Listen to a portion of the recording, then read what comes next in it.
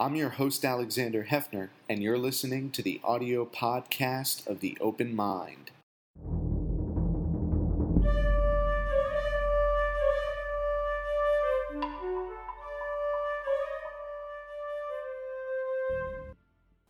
I'm Alexander Hefner, your host on The Open Mind. My guest today is science writer for the New York Times Magazine, Jon Gertner. His first book, The Idea Factory, Bell Labs and the Great Age of American Innovation, chronicled the exploits of a generation of scientists at the world's greatest laboratory. Gertner is here to discuss his newest book by Random House, The Ice at the End of the World, an epic journey into Greenland's buried past and our perilous future. He explores 150 years of exploration and investigation on the Greenland ice sheet, which he says has led to a profound understanding of our current climate crisis. In his investigation of Greenland, Gertner traveled to the island 6 times and interviewed scientists in Europe and around the United States. In the Arctic, he slept by glaciers, drank from meltwater streams, joined with NASA teams measuring the ice sheet, and cruised through iceberg waters in the strange light of Arctic midnight. Wow, that's poetic. Welcome, Jon. Thank you for being here. Thank you very much. Just to give our viewers an overview who might not be familiar with climate science or the Northern Hemisphere, Greenland and the Arctic, which people might confuse. Right. What is the basic geological evolution of those two land masses and the ice that is in peril now, that is melting, at least we think in part due to climate change? Sure. I mean, one common reaction I get is, you mean Iceland? And I said, no, Greenland. Greenland's the largest island in the world, actually, not including Australia as a continent. And most of Greenland is above the Arctic Circle. Most of Greenland is covered by an enormous ice sheet, which is covering, I think, about 80 to 84% of the island. This ice sheet it's really a remnant of the last ice age. And there are only really 2 remaining ice sheets left on Earth. One is in Greenland and one is in Antarctica. And we're at a critical moment now where both are under stress. They're both melting from warmer temperatures, warmer ocean waters that are kind of eroding the edges. The Arctic in particular, and Greenland in particular, are kind of undergoing this incredible transformation as the Earth warms from the effects of CO2. The Arctic is warming twice as fast as the rest of the Earth. So we talk a lot about how the Earth has gone up 1 degree on average centigrade from a kind of pre-industrial level. Well, in the Arctic, it's more like 2 degrees centigrade, and scientists call this Arctic amplification. And the question is, why does that matter? Well, it matters in the Arctic for 2 reasons, really. One is the cover of Arctic sea ice that floats on the Arctic Ocean, really at the North Pole, is declining drastically. It's lost maybe 1/3 to half of the ice as it had 20 years ago. And when that happens, it exposes the seawater, which absorbs more solar radiation, and it warms up even more, so it creates this feedback loop. The ice on top of Greenland, when it melts, really falls into the ocean and raises sea levels. And on average now, Greenland's lost about almost 300 billion tons of ice per year. And this has been going for escalating, kind of accelerating slightly over the past 20 years. So we're at this point now, I think, really, where these ice sheets, like Greenland, like parts of West Antarctica, are at this critical and very vulnerable moment. And at least for me, as a journalist, this is relatively new science trying to understand these places, and it drew me to Greenland in particular because it was a kind of rich story of discovery and, I think, real urgency. How was it discovered? Greenland was first settled by a guy named Eric the Red, and he came from Iceland. He committed murder, and he was cast out of Iceland, and he brought a band of followers in the late 900s, and he said, I'm going to a place I've discovered called Greenland. There's a little bit of fuzziness about whether he called it Greenland to try and entice his followers to come to an even colder, more forbidding place than Iceland, because Greenland really is, a colder, more, it's a treeless place. But what happened was they set up a couple settlements that became known as the Eastern and Western settlements. And this became the westernmost outpost of what they call medieval Christendom. And from about the year 1000 to the year 1400, the Greenland Norse, as they came to be known, settled there, and really probably a community of what we think is about 2,500 people. How did the further excavation and later discovery, how was that at all informed by what those first 2,500 people did once they were there? It's an interesting question because their absence, I think, is what began the exploration of Greenland. The Greenland Norse disappeared. It's one of the great mysteries of European history. What happened to them? We know that they were alive, or some people were alive in the early 1400s, and then a period of cooling known as the Little Ice Age. Trade with Europe sort of ceased and communication stopped. And for hundreds of years, there was actually no communication and no commerce between Scandinavia and these Greenlanders. And prior to that, there had been kind of exchanges of goods and letters and people. To this day, there are different theories of what happened to them. So there are no descendants? There are no descendants. They've disappeared, and there's no, what there are archaeological sites with piles of bones, and there are middens, these sort of artifacts of what they ate and clues to what they might have been doing. So what was the next stage of discovery? The next stage was a minister who wanted to go back and find out what had happened, and possibly, set up a church, set up a ministry in Western Greenland. And that happened in the 1700s. And that began this sort of slow migration, I think, of a few Danes and Norwegians back up to Greenland. It also began this exploration of the ice sheet in the middle. I joke about it a little bit, but Greenland's like a kind of cupcake where the frosting doesn't go to the edges. It's just a large dome of ice. And to get from the west coast to the east coast, you can't really, or at least back then, you couldn't go over the ice. You had to kind of go around the bottom of Greenland through these ice-choked waters. But to find what had happened to these ancient settlements, they began to think, well, maybe we can cross the ice. And that's when the investigations of the ice really began, with these very kind of initial forays into this ice sheet.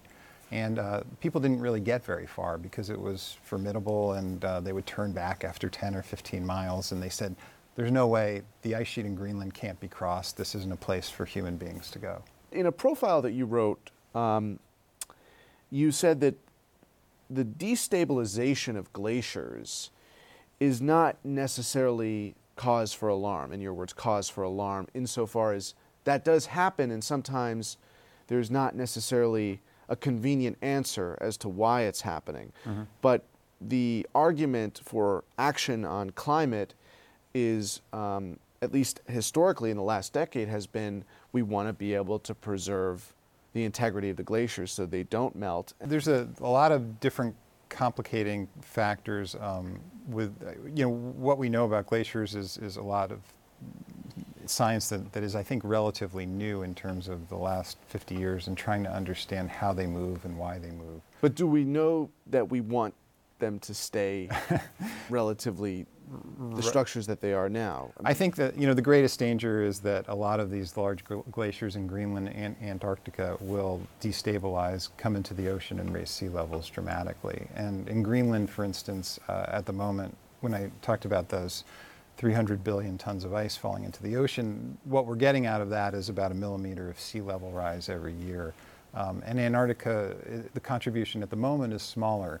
What we also know from models, and really common sense, I think, too, is that, in a hotter world, there's going to be more melting. And part of that is what they call surface melting, that in just the warmer air in the summertime will create these sort of meltwater lakes and streams that literally just run off the ice sheets and into the oceans and raise sea levels.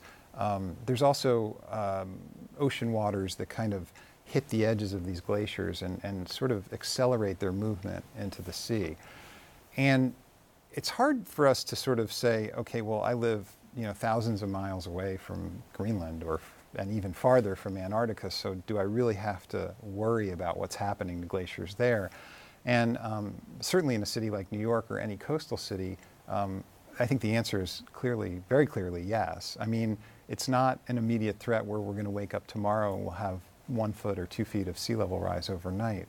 But these sea level rises are accelerating, the temperature changes are accelerating, and we don't really know necessarily how fast these glaciers will go. What another worry is that they they pass maybe what we'd call tipping points where we can't sort of slow them down anymore. And there are a couple glaciers in Greenland, for instance, one in particular, Jakobshavn, that has traditionally been one of the fastest glaciers in the world. There's one in Antarctica called Thwaites that's even larger. And the immensity of these glaciers, the amount of ice that they have and that they can dump into the sea, kind of boggles the mind. Thwaites Glacier in Antarctica is about the size of Florida. And Jakobshavn is smaller, but it creates a sort of steady procession of icebergs that are about the size of the Empire State Building that just keep falling into the ocean. So, what's the latest from your conversations for the book with scientists who are measuring the layers and the melting of sheets and the glaciers? What is the most up-to-date information as of summer 2019? For sea level rises?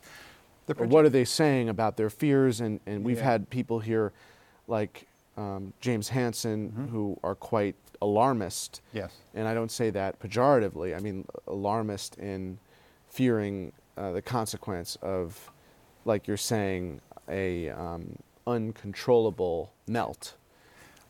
I mean, my feeling is that those fears are grounded in science, and they are a possibility. They're one of many possibilities. That the models for atmospheric changes, when we talk about how the Earth might warm up over the next 50 years or 100 years, that science is a little better understood than ice sheet models. So to say, and it's a little bit of a complicating factor, but to create a model of how an ice sheet might behave, we're just beginning to understand a lot of that. But those two things are correlated, right? They're part of the same equation. They are indeed, right. So the warmer it gets, the more the ice will melt. And I think that's an excellent point too, in the sense that the more CO2 we put in the air, the warmer it gets, and the riskier the situation becomes with some of these glaciers that appear to have a tendency towards a deep instability that can move fast. What story from this book would you like to convey to people who think they may have no occasion to visit Greenland or the Arctic, and that may entice them?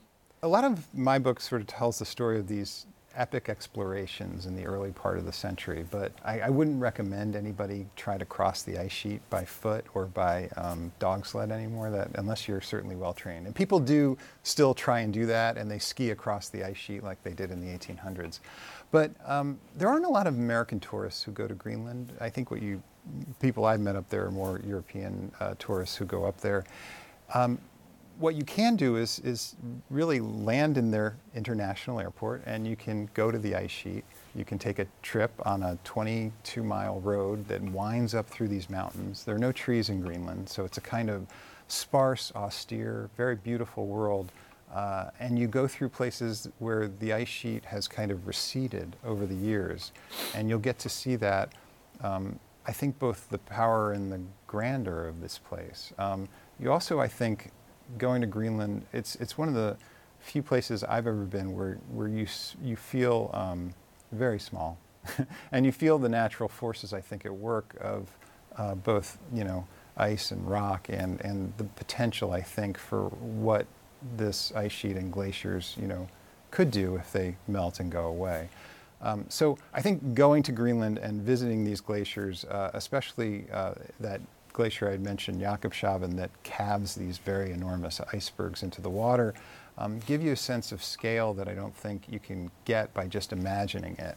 And I think sort of, that flight over to Europe sometimes passes over Greenland if you go to Northern Europe, and you can get a flavor for the immensity of the ice sheet, but actually being on it, standing on it, thinking I'm on this piece of ice that's 2 miles thick and 1,500 miles long, 700 miles wide, that if it all melted and fell into the ocean would raise sea levels 24 feet. That's not going to happen soon. But this idea of what a immense sort of relic from another age this is, and basically how it's important to our lives, even though it feels far away. Well, why don't you tell us about the character of some of those adventures, how they were conceived and what the result was. I mean, if we look at the last 3 centuries of exploration, how much of it was motivated by science and how much of it was motivated by daredevils and just a kind of naturalism that's not connected from the science? And maybe there's a third in riches. You know, it's quite interesting in that sense. When I wanted to write this story, you kind of sort of struggle with this idea. Well, where does the story begin? You know, does it begin with the Greenland Norse who came here in the 900s, or does it begin later? What I eventually settled on was that it began with these explorers who decided they wanted to cross the ice sheet. And you know, we think, I think today of this sort of, well, there are explorers and then there are scientists, and you know, they're separate camps. But what I think I found as a historian and journalist is, like, when you actually read their stories, it's not so clear. A lot of those early explorers really were scientists. And Fridtjof Nansen, who was the first person to actually cross the ice sheet, he decided that this was something he wanted to do. He was an expert skier. He thought it had never been crossed. It was an adventure, but he also was a scientist. He was a more sort of geared towards oceanography and actually neuroscience. But he was a student of all the sciences and of glaciers as well. And his epic sort of crossing in the 1880s really sort of gives you a flavor, and I begin the book that way. It was when the first person actually succeeded in getting across. Gives you a flavor for how difficult it was. And after Nansen, sort of a string of Americans and others followed. That dividing line of when exploration turned into science is a little tricky to locate, but I think it begins with the German scientist Alfred Wegener, who came there in the 1929, 1930, and he wanted to set up a station in the middle of the ice sheet to study the weather, as well as to have a couple of his scientists drill into the ice to sort of study these layers of the ice sheet. And I don't want to, you know, give a spoiler for what happens, but it was a very, very dramatic expedition. But Wegener, too, was sort of an explorer as well as a scientist, somebody who did literally almost crazy things, like trying to cross the ice sheet several times before that, almost dying several times. And really, these were matters of life and death, where they were in these really incredibly harsh, dangerous environments, but also doing science and collecting data, too. Well, when the iceberg is your laboratory, you need more physical preparedness, not just the mental preparedness and being in a laboratory at a university. So what was the extent of the physical preparation? I mean, Nansen, for instance, the first to cross the ice sheet, was a gifted natural athlete. He was young, too. And there was a kind of feeling with Alfred Wegener, for instance, as he got older, maybe I'm too old to go back there because it's so grueling. So they would condition themselves. Sometimes they would do test kind of crossings in Iceland before they got to Greenland. Iceland's glaciers are much smaller, and the weather there is not nearly as forbidding as in Greenland. There was also, I think, the era after Wegener, when the era of science really began, it also coincided with an era of mechanization. So it was when we started bringing not just planes, but trucks and other mechanical devices onto the ice sheet.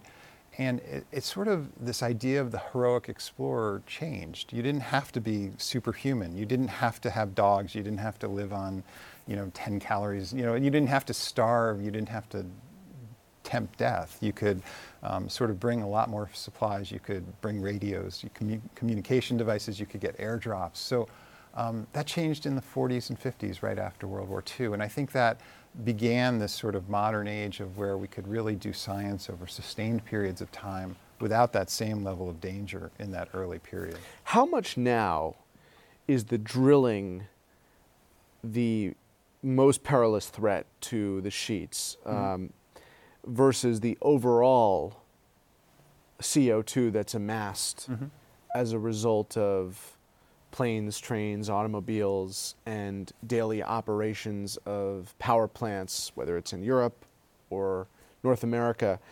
How much of the direct threat is actually more attributable to drilling or operations, commercial operations in and surrounding Greenland and the Arctic? Yeah, there's not very much, I would say, danger to Greenland's ice sheet from that immediate commercial or even scientific exploration of Greenland. I mean, there's a belief that there's a good amount of oil reserves around Greenland, but hopefully they never try and take it out of the ground, because that would mean both more CO2 in the air and greater disruptions to the But environment. who governs those decisions about whether or not that could be undertaken? At the moment, Greenland is supported in many ways by the Danish government, which gives a certain amount of funding to the Greenlandic government, and Greenland is on a path towards independence. Greenland is very much looking for kind of other means of economic development, and some of that is not oil exploration but in mining. It's believed that Greenland has a very large reserve of rare earth metals in the south, and some of those mineral fields are actually being exposed by the recession of the ice sheet, if that makes sense. So as the ice sheet shrinks... My question is really premised on this idea that one Exxon Valdez, one Deep Horizon, one Chernobyl Right. could have enormously costly consequence if there is commercial activity undertaken in sufficiently close proximity to ice sheets and icebergs that could directly cause more expedited melting. Yeah. Is that not possible? I would say I would say the bigger threat from those kinds of activities would be to Arctic ecosystems and to the ultimate burning of the fuel that's extracted. The ice sheet itself moves by the forces of gravity.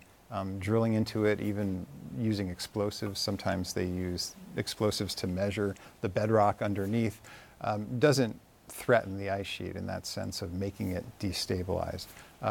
So really, it's the cumulative effect of the melting of CO2 in the air and warmer temperatures and especially, I think, warmer ocean temperatures that seem to activate a lot of these coastal glaciers. What would you say in making a fact-based argument on behalf of this planet and Greenland in order to try to ensure its survival? I think I'm probably of the belief, based on sort of my journalism and my work in studying and writing about history, that understanding the issues sort of precedes any kind of motivation on the readership's part or the public's part.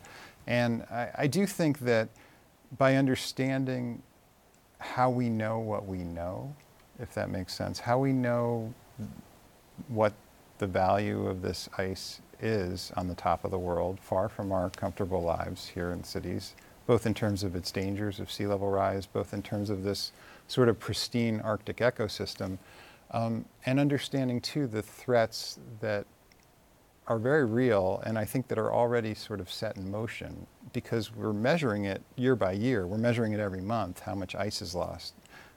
Let me put it this way. The scientists with whom you spoke, that you interviewed for the book, did they give you any insight into how the storytelling could best capture their work, their goals in pursuit of protecting the planet? No, they didn't. Well, I would I would say that nobody has kind of convinced me that they're going to tell me how to tell my story after collecting facts. I mean, it must have occurred to you writing this that you wanted to not just inform people of a very fascinating history, but you clearly in your writing in general do underscore the stakes. So that's why I ask you.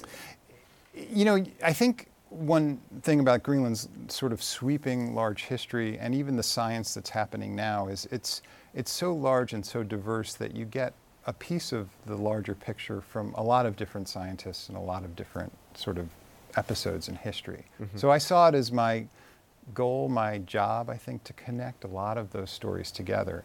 To create one narrative, I think, was my job as a writer. Yeah.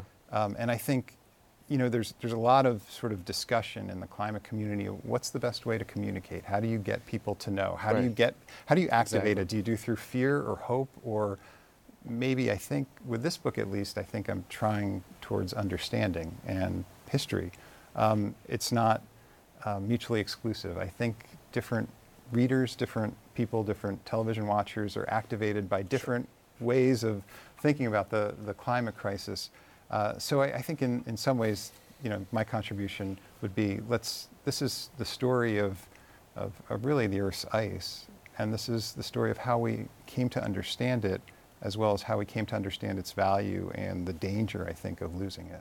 There's been a huge surge in tourism in Iceland, as far as I understand. So maybe your book, Jon, will create new opportunities for people to see it in the flesh. Thank you for your time today. Thank you, Alexander. And thanks to you in the audience. I hope you join us again next time for a thoughtful excursion into the world of ideas. Until then, keep an open mind. Please visit the Open Mind website at 13.org/openmind to view this program online or to access over 1,500 other interviews. And do check us out on Twitter and Facebook at OpenMindTV for updates on future programming.